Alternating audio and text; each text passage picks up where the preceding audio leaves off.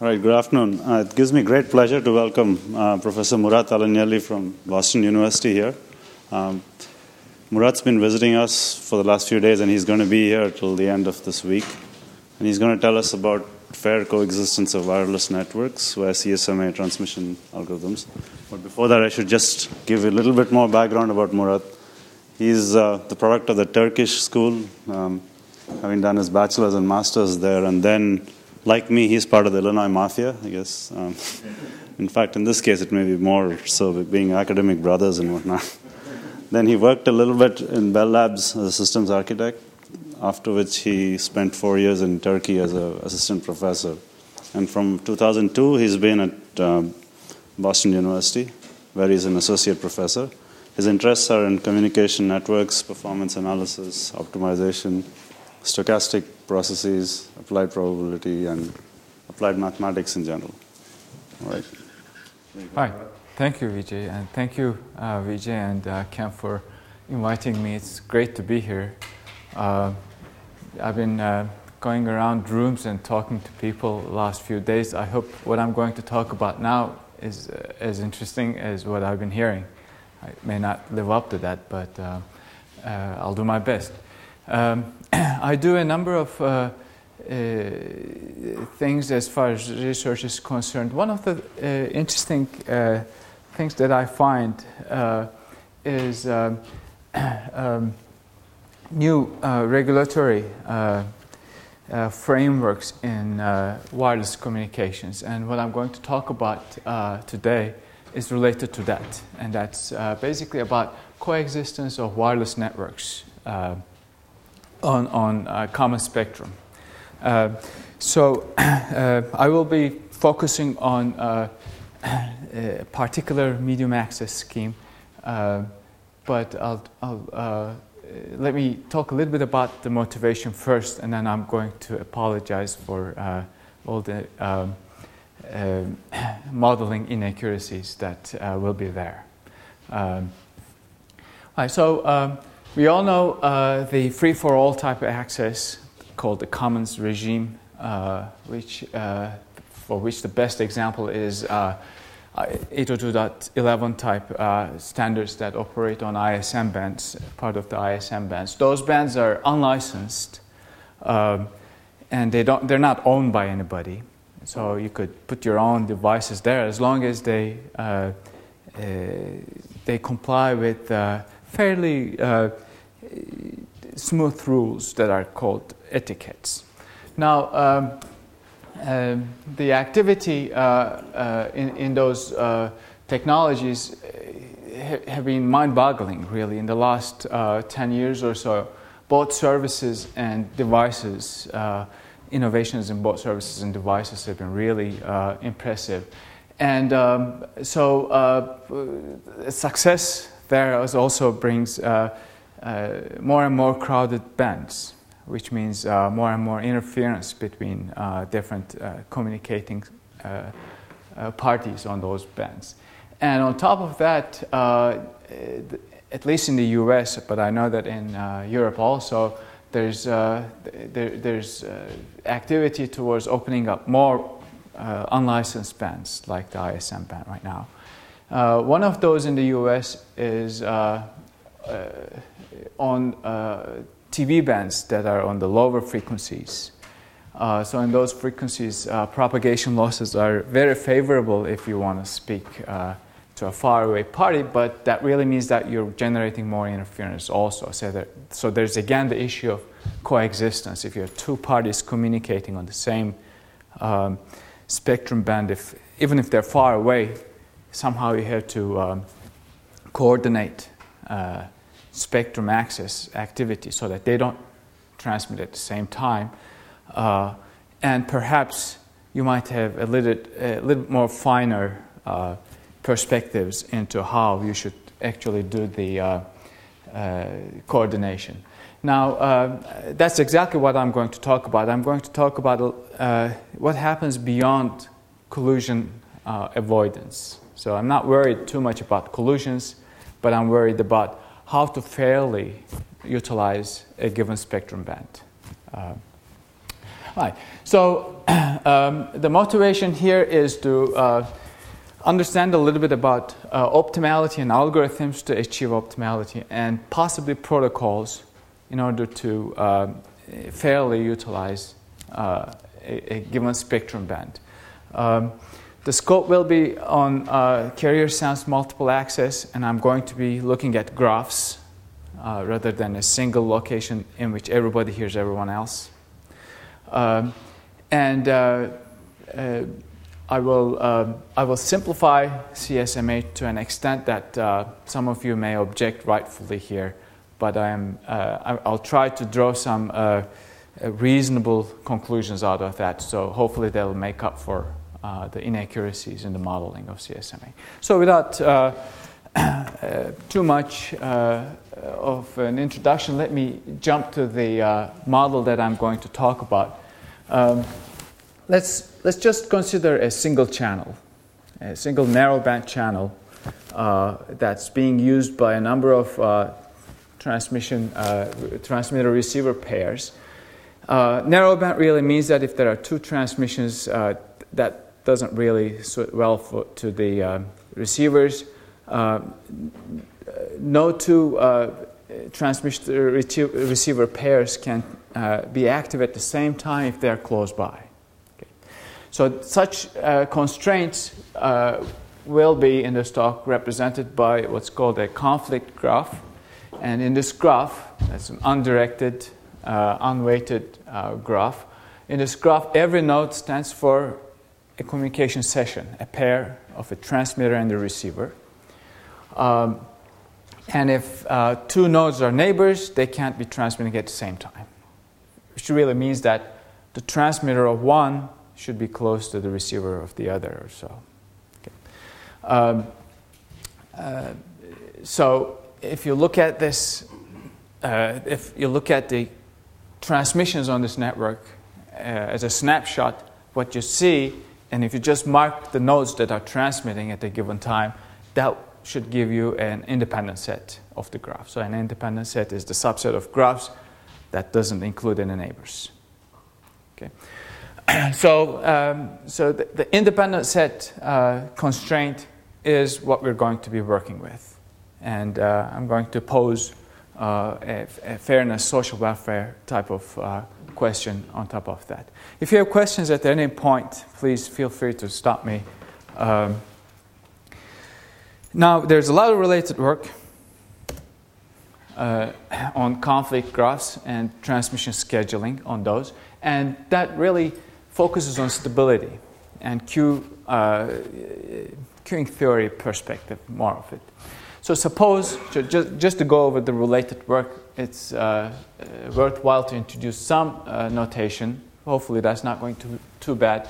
So suppose that every node has an arrival stream of packets. Okay, so node 1 has arrivals at rate lambda 1, so lambda 1 packets per unit time. I'm going to assume that transmission of a packet takes unit time. You can imagine a Markovian model either in continuous time or a discrete time. And the question is, what are the values of these arrival rates, lambda 1, lambda 2, lambda 3, up to lambda 9 in that case, for which one can possibly find a scheduling mechanism so that the queues at every node are stable. Okay? So every node has arrivals, and departures are subject to the conflict graph constraints, and the stability region is defined, not here in the literature, is defined as the values of the arrival rates for which, if you sum up the arrival rates over any clique of the graph, the sum should be less than 1, because over any clique you can transmit one packet at a time. A clique is a subset of completely connected subset of the graph. Only one can transmit at a time, so the arrival rate should be less than 1. You can also see that, you can also reformulate this as the convex hull, or the interior of the convex hull, of the independent sets of the graph. So that's a dual perspective to this region. Okay.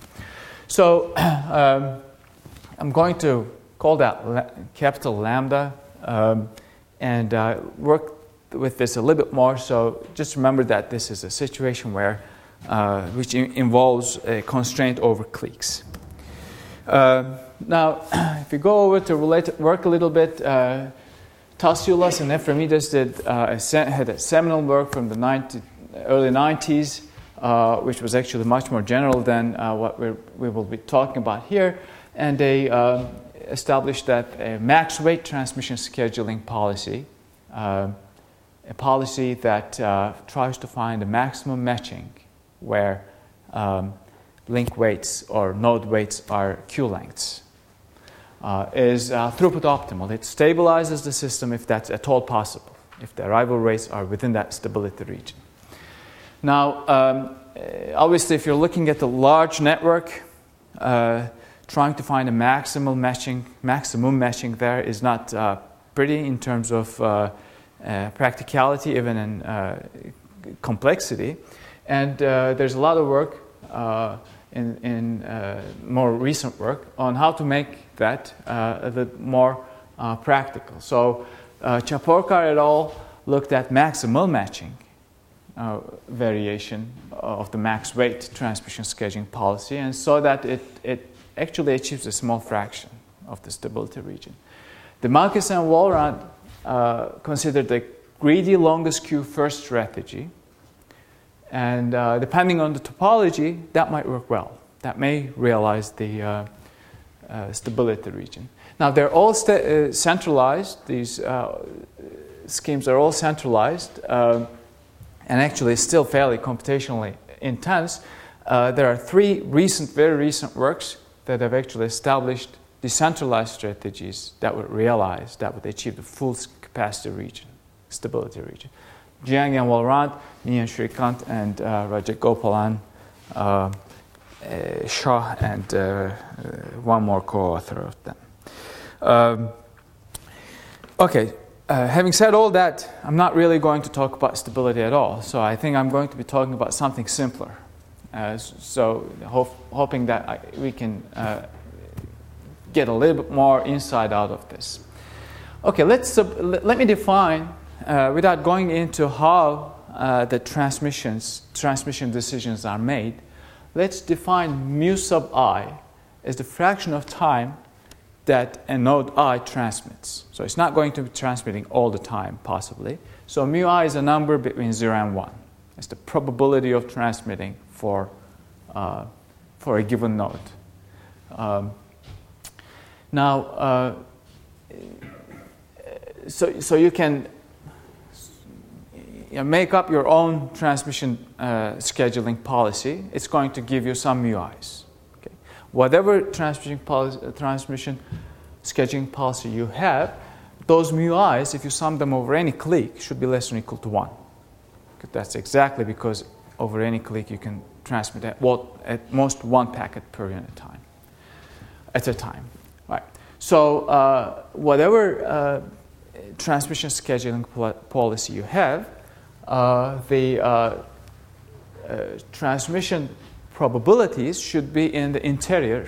It should be in the closure of the stability region. So for the stability region, we had strict inequality over there. Now we have less than or equal to. So that's the constraint that we have on probability of transmission. Now I'm going to assume that every node has a certain utility that increases with how much of bandwidth it gets. Okay, so UI of mu I is the utility of transmission rate or channel access rate mu I for that node, and I'm going to assume that this is a smooth function. It's concave, and it's strictly increasing. So the more node I transmits, the happier it is. Now, the social welfare definition for a situation like that is fairly standard. The sum over all utilities, overall nodes in the network. Okay, so that, from a standard social welfare problem would be to maximize this subject to the constraints over there. Okay? The constraints are linear. The problem is concave, linear, and the space is compact. It's a convex problem, so that's can be solved offline by standard methods. Our issue is not to solve those with standard methods, but to solve them in a decentralized fashion. Right? So there comes the CSMA, or listen before talk type channel access mechanisms. Okay. So let me describe that briefly. I'm going to assume that every node probes the channel at a certain rate. And if it finds the channel empty, it'll just transmit. Okay? But I will impose some statistical quantities on top of that so that I end up with a Markovian process to analyze. All right. So here's the local structure of an access algorithm.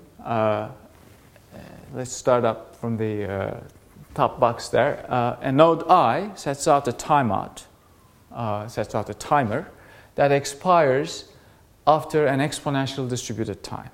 Okay? The mean is 1 over Ri. So there's a parameter Ri that determines how fast the node checks the channel. Right? Now, when the timeout expires, the node senses the channel. If nobody around that node is transmitting, because it can only hear the vicinity, then the node transmits a packet. Packet transmissions have random length. They're exponential distributed with unit mean. But if the channel is busy, if a neighbor is transmitting already, then it'll just go back and set up another timeout. Okay, so that's the main loop. One thing to notice here is that there are no packet arrivals, and I'm basically assuming that every node has always a packet to transmit. Okay, so I won't be worrying about stability. So if you will, you might think that those queues are infinitely backlogged. But I will be worried about how much of transmission time every node gets. All right, so let's understand that a little bit more on an example. Here's the same mesh with 9 nodes. Here I put down the activity on nodes 1 to 4 only. Suppose that the other nodes are not active for the time being. So those crosses on the time axis, so there's a time axis for each different node. The cross points are the instance that each node probes the channel, checks if the channel is idle or not. Okay? For example, channel 1, node 1 checks the channel first. There's no activity there and grabs the channel, transmits a packet. The red line is the duration of time where the packet is transmitted. I assign an indicator function there. AI is 1 if node I transmits is 0 otherwise. Okay. So during the transmission of node 1, node 2 has a probing time, but they're neighbors, so you'll hear node 1 will not transmit. It'll only transmit after a while when node 1 becomes idle, and also node 3 becomes idle. Now, node 3 may transmit during the transmission time of node 1 because they're not neighbors. Right? So if you look at the process that's represented by the red lines, transmission activities, that's the process A1, A2, A3 to A9 in that case. That's a Markov process. And that's obtained by a very simple truncation argument. That's obtained by truncating independent binary processes that become 1 at rate Ri. Remember that Ri is the probing rate. And they have a transition from 1 to 0 at rate 1. That's the transmission rate. And the truncation is done so that the state space of the process is the independent sets of G. So if you look at we're looking at A1, A2, A3, so on and so forth. If you look at the ones there, those ones make up an independent set in the graph. Okay, so that's how you truncate. Once you do that, obviously you can write down the equilibrium distribution. That's a product form. Actually, it's very, very neat, and that's what allows us to do some analysis here. The very simple analysis, but still insightful. So the probability that A1 is equal to S1, S1 is either 0 or 1, A2 is S2, A3 is S3, has a product form that's a product of Ri, the probing rate, to the power Si, divided by a normalizing constant. Okay, so that doesn't depend on Si at all. The sum here is on the independent sets of the graph. So that product form turns out to be extremely useful. But I have to define one more thing before I can start analyzing the CSMA scheme. Suppose that mu I of R, so remember Ri was a transmission parameter, R is the vector of all of these Ri's. Okay? So mu I of Ri is the probability, equilibrium probability, that node I is transmitting if all the nodes comply with the parameters in boldface R. So if each node J probes the channel at rate Rj, then mu I of R would be the transmission probability or rate of node I. Okay, so that's determined by the global information that's given by you with the whole rate vector R. Okay, so you can before I was talking about mu's, let me go back a couple slides. Before I was talking about mu's, and any mu that's realizable should be in the closure of the stability region. Now I have specified a particular mu that is determined by the probing rates R. Okay, so that should also be in the stability region. Now, the natural question to ask is, I could have determined those channel access rates not necessarily with respect to a CSMA scheme, but any scheme that might possibly centralize. Am I losing anything by resorting to CSMA schemes? Okay. The answer turns out to be no. There's an intermediate step, which I'll call the theorem. It's pretty actually straightforward.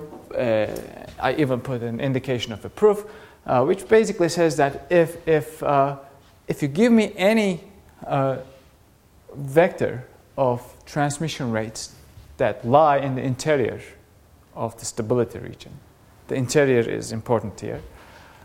So if you give me some mu's that are in that region, then I can find a vector R such that the transmission rate at node I with respect to that vector R would be exactly equal to mu I for all i's. Okay? That really means that you're not losing much. Nothing at all, actually, in terms of, you're not losing, let me rewind back a little bit, much, and I'll come to that in the next slide, in terms of resorting to CSMA schemes. The proof of that is pretty simple, actually. If the hypothesis is true, then you can find a function, it's a weird function, but it's explicit, that is guaranteed to have a local minimum. Okay, so it's kind of goes to infinity as you go to infinity, and it also goes to infinity as you approach 0 at any direction. That minimum exists, it's mu star, and if you look at the first order stationarity conditions, mu star should be equal to mu I of R over there. Right. Okay, so the corollary to that is well, there's no loss of optimality due to CSMA. So if you maximize the social welfare over any mu in the stability region, then that should be equal to the supremum over the new welfare function. Now the independent variable is the rate vector r. That's maximized over r. Okay? The catch here is that you're on the left-hand side, you're maximizing over a compact space. On the right-hand side, you're maximizing over a non-compact space. And it turns out that, as I come in the next slide or so, the maximum is right at infinity on the right-hand side. Okay. I'll try to so clarify it on this slide. So another theorem that's about the property of the social welfare function, exactly what I said. The social welfare function is a function of the transmission rates, possesses no local maxima. Okay? So if you look at the gradient of that function with respect to r, it's never zero. You would actually expect that because the more often you check the channel, your transmission probability will be higher. So there's no point in stopping at a finite value of r. Okay. All right. So the corollary to that theorem is that if you want to maximize that over all choices of r, then r should be either going to entries of r should be either going to infinity or to zero. Okay. So there's no finite value. An immediate example, actually, an extreme example is a star topology. Right? So suppose that you have these 5 nodes arranged as a star, and you want to maximize. So u of I is exactly equal to mu I. So that's the identity function. So what you want to do is to maximize the sum of the transmission rates, the total transmission rate in the network, or the total bandwidth utilization in the network. And the best thing to do there would be to shut this one down, and so that the other 4 would be transmitting all the time. Okay? Because if the middle one transmits, then 4 nodes should shut down. That's economically that doesn't make sense. So our I would go to infinity for I is 1, 2, 3, 4 in the periphery, but our 5 should be going to 0. That's the only way you can maximize, and the maximum is 4. You can't beat 4 in terms of the sum of the mu i's. Obviously, that's a simple example. More general topologies are really complex. You can't really look at the topology and see, okay, this one should be going to infinity, this should be going to 0. It's hard to say that, and it's also important the rate that those r's go to infinity in the final analysis. Okay, so we know we have a situation where the quantity that we want to maximize doesn't admit any finite maximizers, but we can still pursue the maximization problem, and I will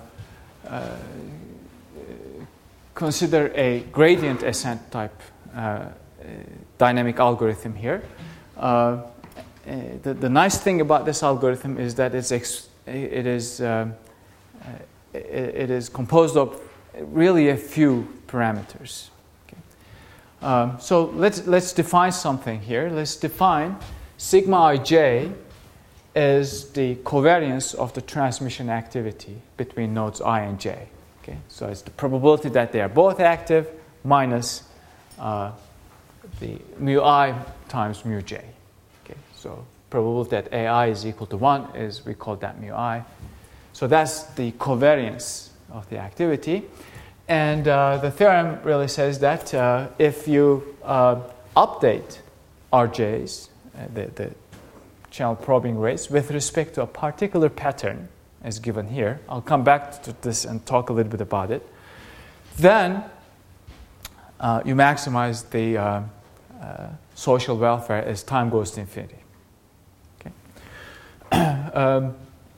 Now, if I were to say a few more words about this, I should say that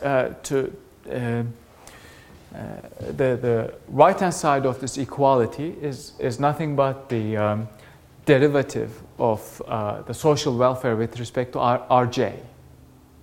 Okay? So that this is actually a gradient system for the social welfare function. Okay? The nice thing is that it is a really nice form. Okay? It really says that you would increase Rj if Rj and Ri, well, let me put it that way.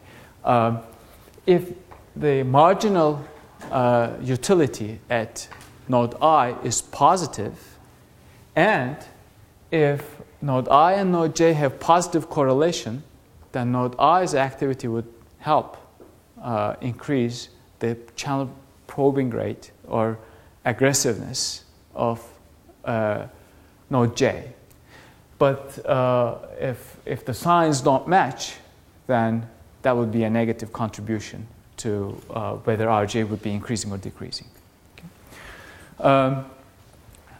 Now that's different. I have had some sort of a leap of faith here. I was looking at a continuous time discrete state space Markov chain, and here this is a deterministic differential ODE.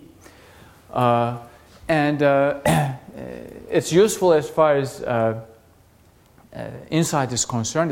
There's no mathematical proof, but I think you can do that if you assume that you change these probing rates slow enough so that you can compute these equilibrium values for every rate before you make that change. Okay? Remember that the sigma ij is an equilibrium covariance, so you really have to compute that before you change R.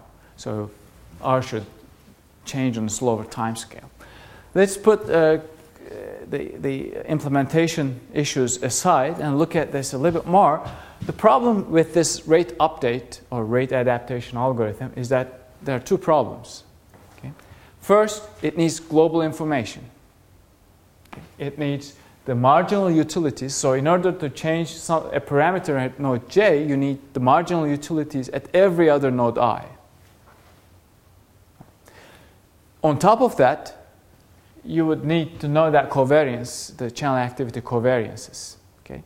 So you can imagine some sort of a communication protocol that would disseminate that information in the network, but who can actually, I mean, you need really an oracle that looks at the network and figures out exact timing and covariance values of activity in the network. So that's a problem.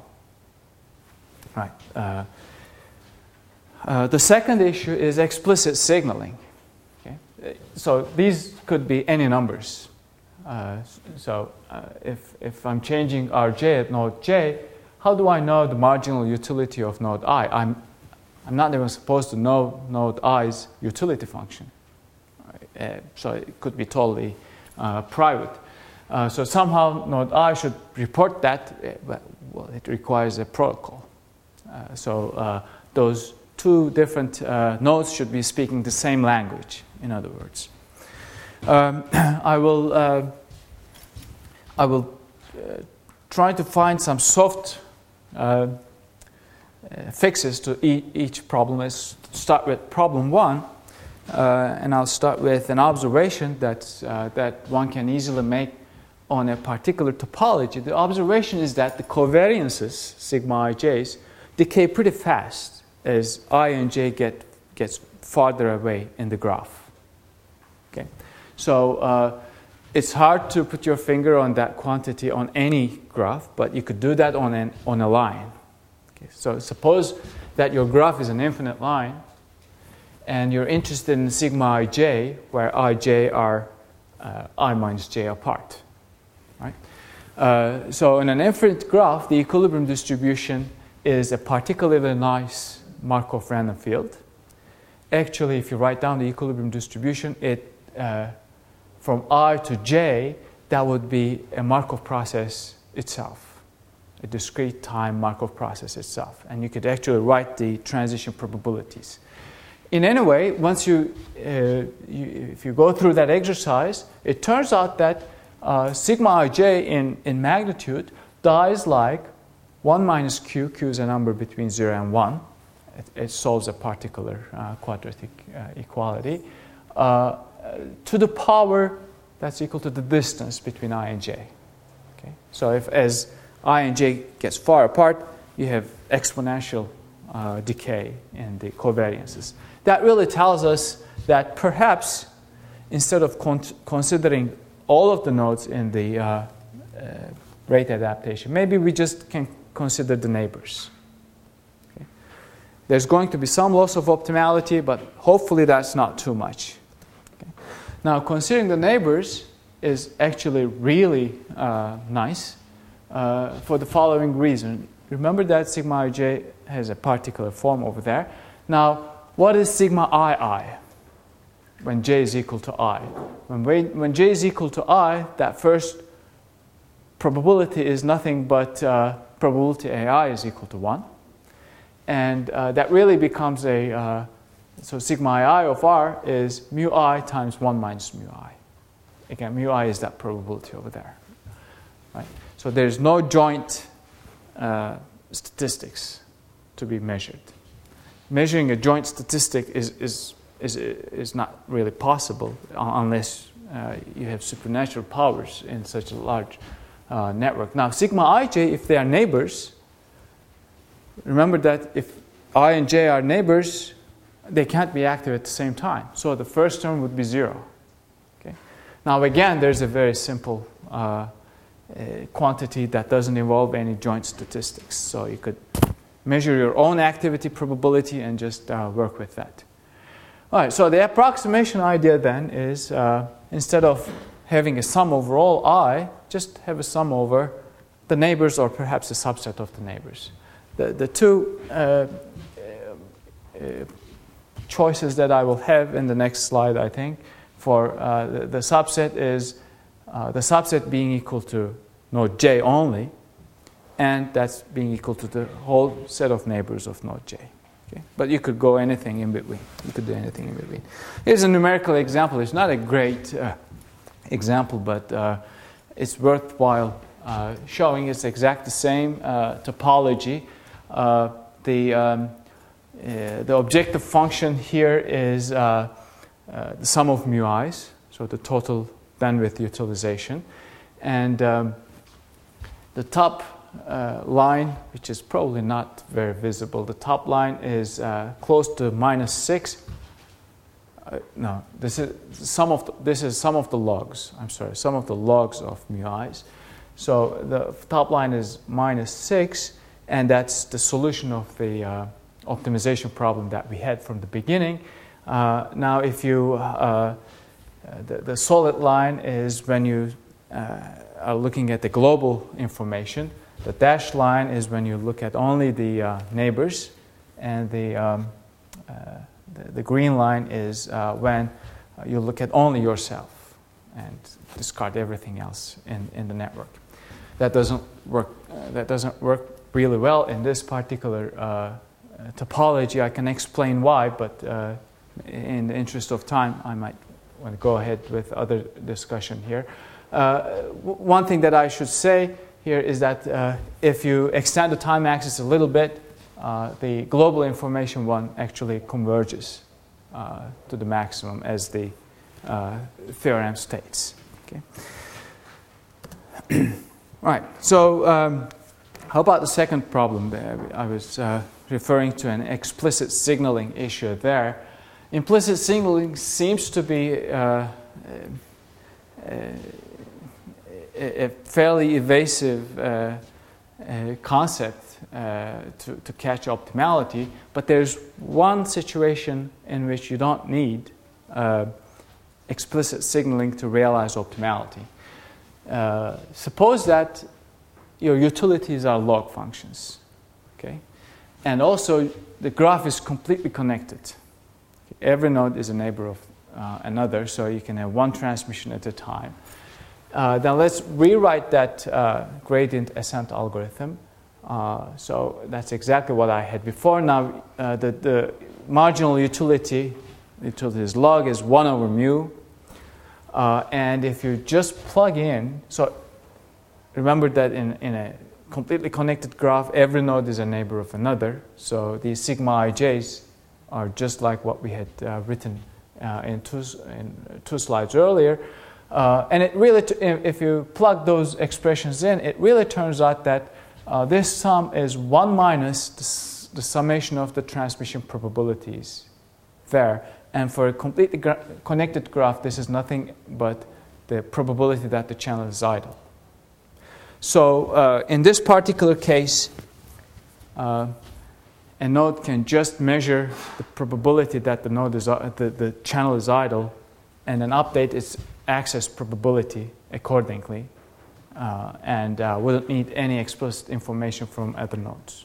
Okay, so that's one situation where you can have some hope that a common protocol may not be needed to coordinate fair access to the spectrum, to the available spectrum. Okay.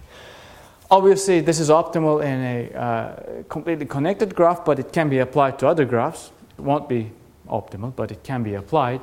I have a very unreliable graph here that's obtained by increasing the density of nodes in a unit square. But these are obtained by only a few, by averaging only a few cases. So we're still doing the simulations and getting numbers, but it seems like uniform random graphs, there's some possibility that it's not going to really hurt you resorting to that approximate schemes. Okay? So the blue points are the solutions of the optimization problem, the static optimization problem, and the other points really tell us in this particular case what we obtained through approximations. All right. So that's for a single channel. Let's try to look at what happens when we have multiple channels. All right. Now, multiple channels, there's a lot of activity here, I know, about multi-channel algorithm, multi-channel networks and medium access algorithms there. And the medium access in situations with multiple narrowband channels is closely related to graph coloring. Okay? Now, there's no graph here, a lot of colors, but there's another story that I want to emphasize here. Now, we may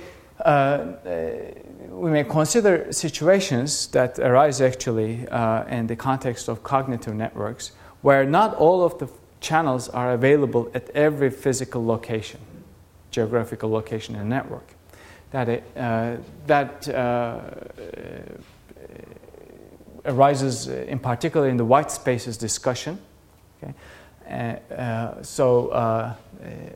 With respect to the new U.S. regulations, certain TV channels are open to unlicensed access as long as the unlicensed user does not disturb a licensed user called a primary user. Okay, the primary users in that particular case could be digital TV receivers, and you may have a certain receiver in a given locality, but not at another locality. And here's a geographical region.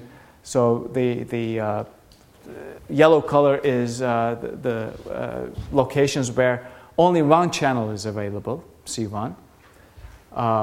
In the remaining 3 regions, there are 2 channels available. There are different sets of 2 channels, C1 and C2 in green, and so on and so forth.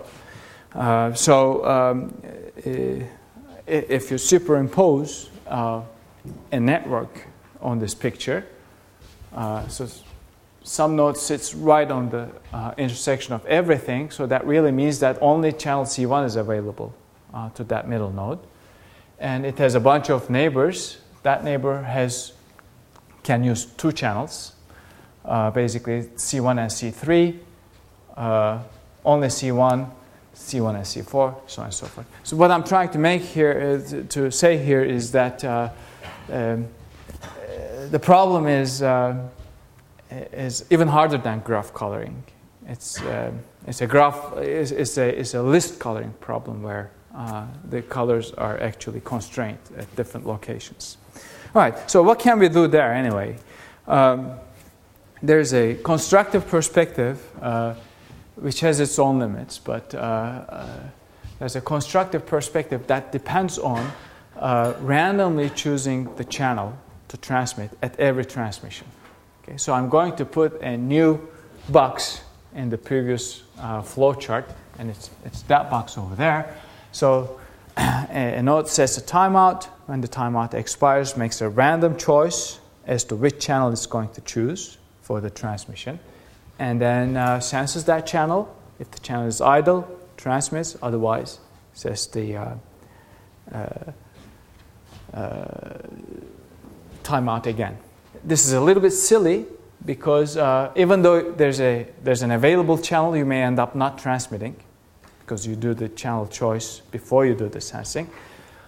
However, I'll stick with that, and it's going to turn out that doesn't really bother you too much as long as you have enough channels. Okay, so how would you? So there are two things to consider here. Before, we didn't have that middle box, and we were adapting the backoff rate or the channel access rate. Now we have this particular box, the second box over here. The variable there is the probability distribution as to which channel to choose, and that's going to be adaptive. Okay, I'm going to make the channel distribution, channel selection distribution adaptive, so that two neighbors will be more likely to choose different channels. Okay, so if it's uniform all over the place, that would be terrible, but the update algorithm should take care of that. One can consider a lot of update algorithms. The particular one that I want to talk about here is actually has a nice connection to some, distant connection to some biological, evolutionary biology concepts, is what's called a replicator dynamics. But before that, let me introduce some notation. Let PIC would be the probability that node I chooses channel C in that particular box. Okay, so that particular box, if this is node I's flow chart, it chooses channel C with probability PIC. So PI is an equilibrium distribution. C ranges from the number of available channels. Think of an objective function also, call it J of P. P again would be the collection of all distributions, channel selection distributions in all nodes. Now here I'm suppressing the dependence on the backoff rates just for purposes of illustration. So that's all the objective function. It could be the sum of bandwidth utilizations over the whole network, for example, is also dependent on the channel access rates. But let's take that as a fixed quantity for the time being. Okay. So here's one way to update the channel access probabilities, channel selection probabilities. That's another ODE, and channel access probability increases in a way that's proportional to the probability itself, and that's the sign is positive if the margin, if the increase of the objective function with respect to that particular variable is larger than the average increase with respect to all other local variables. Okay. So the second sum here is an expectation, is a certain expectation of the partial derivatives. Okay. And node I, is invariant in all of these. So it's a local algorithm. Okay. The one thing that makes it non-local is that those J's depend on all of the distributions P. Right? So there's a particular name to dynamics like that called replicator dynamics. It arises in a range of different settings. The nice thing about this is if PICs are updated like that, if you start out with a probability distribution, PIC will stay at a probability distribution, meaning that the sum will be always 1. So sum of PIC dot will be equal to 0, in other words. And if you take a look at the direction of the change in the objective function, you can easily write that down in terms of the chain rule. This is sum over all ICs, the change in PIC times the partial derivative of j with respect to PIC, and you just plug in that expression for PIC dot. What you end up finding is that this becomes something like a variance. Okay, so it's a variance with respect to a certain distribution. So a square, expectation of a square minus square of an expectation, that's non-negative. So the objective function will always be increasing unless those marginals are equal for all ICs such that PIC is positive. What I'm actually saying is exactly the Kuhn-Tucker conditions. Okay. So there's a lot of notation here, so I don't really want to go too much into that. But if you look at this for a couple more seconds, what you see here, you can write easily down under which conditions this would be exactly equal to 0. That would be exactly equal to 0 if this random variable is a constant. Yeah. 0 variance means a constant random variable. It really means that if PIC is positive, this derivative should be exactly equal to a constant. If this is 0, you don't care about what that derivative is. But these are the Kuhn-Tucker conditions. So we have another gradient system in terms of the probabilities. And it seems to work well. I just want to show a couple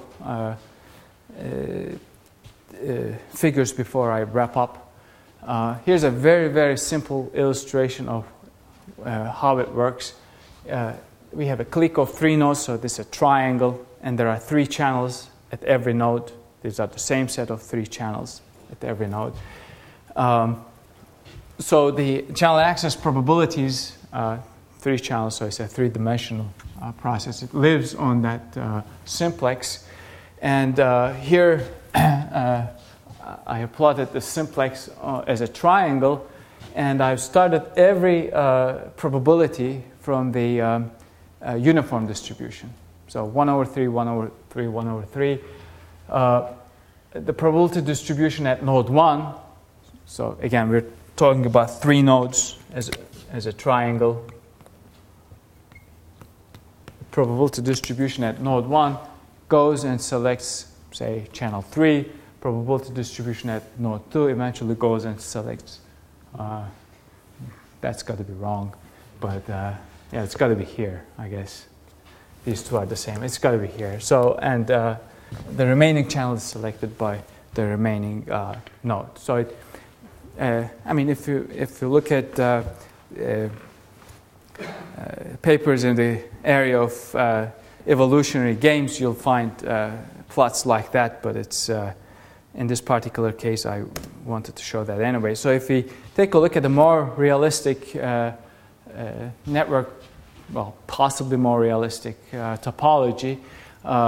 Here's an arbitrarily chosen topology. Its chromatic index is 4 colors to color this. And I'm going to assume that here are 2 plots for the objective function. Here the objective function is the overall bandwidth utilization in the network. And the first one, you have enough channels so that you can assign a dedicated channel to every queue, so that it's not going to go into contention within a neighbor. In the second one, the number of channels is less than the chromatic index, so there's some contention over here. And it seems, so the 3 trajectories here refer to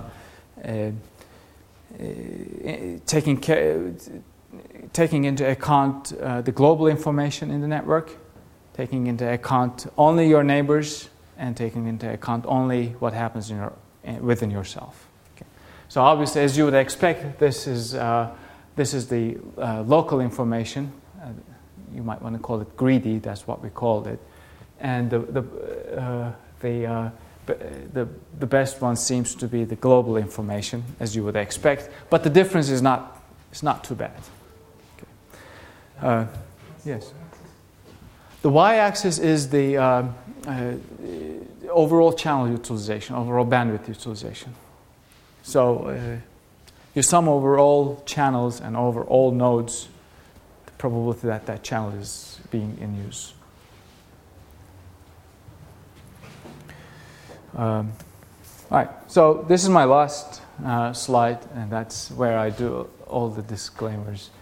There are a number of open issues, actually. There's the first and foremost is that the analysis here is very simple. The model is simple. But we haven't been able to obtain bounds on the loss of optimality when you resort to localized algorithms. It seems to be good from numerical analysis, but we haven't had hard, useful, sort of tight bounds for how much you lose from the optimality. More serious ones, perhaps, are that there's absolutely no account of propagation delay here. Okay, so if your neighbor is transmitting, you immediately hear it when it starts. So there's no collisions whatsoever. Okay. That's obviously, we all know how the Ethernet works, wireless LANs work, and there's a lot of work to inject and understand the effects of propagation delays, and in terms of the collisions and what's lost and how one can get around that possibility, that problem. The next thing that we haven't thought at all is the hidden terminal problem. Okay. It can be a non-issue if everybody speaks the same language in the network, perhaps by RTS, CTS type algorithms. But if that's not the case, one has to account for the hidden terminal problem. In other words, the hidden terminal problem is one where I might be interfering with somebody, but I may not be able to hear from them. Okay, so there's a one-way interaction, and if there's no feedback, that's a problem. Another interesting direction is the medium access schemes that are not based on CSMA. Examples of that are WiMAX and apparently 802.22 new upcoming standards. And those have fairly structured frame-based channel access schemes, and it seems to be drastically different than what we've been studying here. Okay? It seems like that's analyzable, actually, and it seems like those kind of access algorithms are very interesting also, and probably would account for bullets 2 and 3 easily, if one can analyze them in detail. So that's where I want to stop. I think I'm off a little bit, but not too much, hopefully. If I can get any questions, I would be very happy, actually.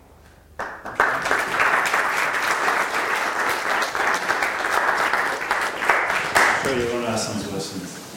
I probably know what you want to ask them. I don't think you'll guess, Vijay. I was wondering about the algorithm that you've introduced now that assumes that sources are saturated, but you're still trying to find a solution that's feasible, right, within the... So it finds a collection of news. This is your first half of the talk. I was wondering if it turned out that your sources weren't saturated, could you characterize the fairness that would be achieved by using the saturated access probability, the access probabilities you decided on. It's kind of as a step after the end of you've shown that you can find these mu's, and now what happens if the things weren't unsaturated? We haven't tried that. I think that might be done by manipulating the utility functions, perhaps. But we haven't pursued a stochastic perspective to that. That would be very interesting, actually. So the one simplification here that we made is, even if you don't have anything to send, you just hold the channel. Yeah. But that's certainly interesting to consider. One thing that I was thinking of is to put something into the utility function to represent perhaps an arrival rate.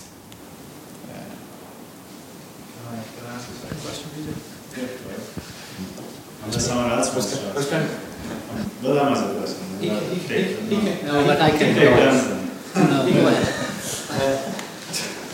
No, it's not loud. No, that was a statement. It was a statement of fact. It wasn't a question. You've got quite a random amount of time. Yeah, exactly. Question. I have a more aggressive access policy. That's why I'm not here. So don't interrupt again. One of the things that you were considering later on was that you would have additional constraints on the channels available to you because of location.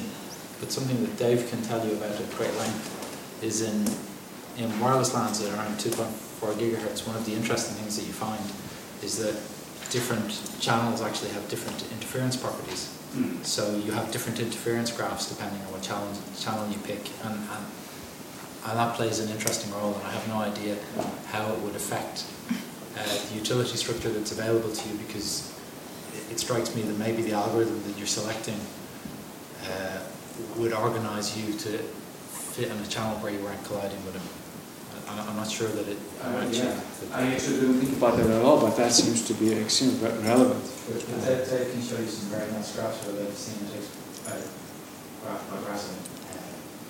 Measurements from an experimental test bed where you can see the different frequencies.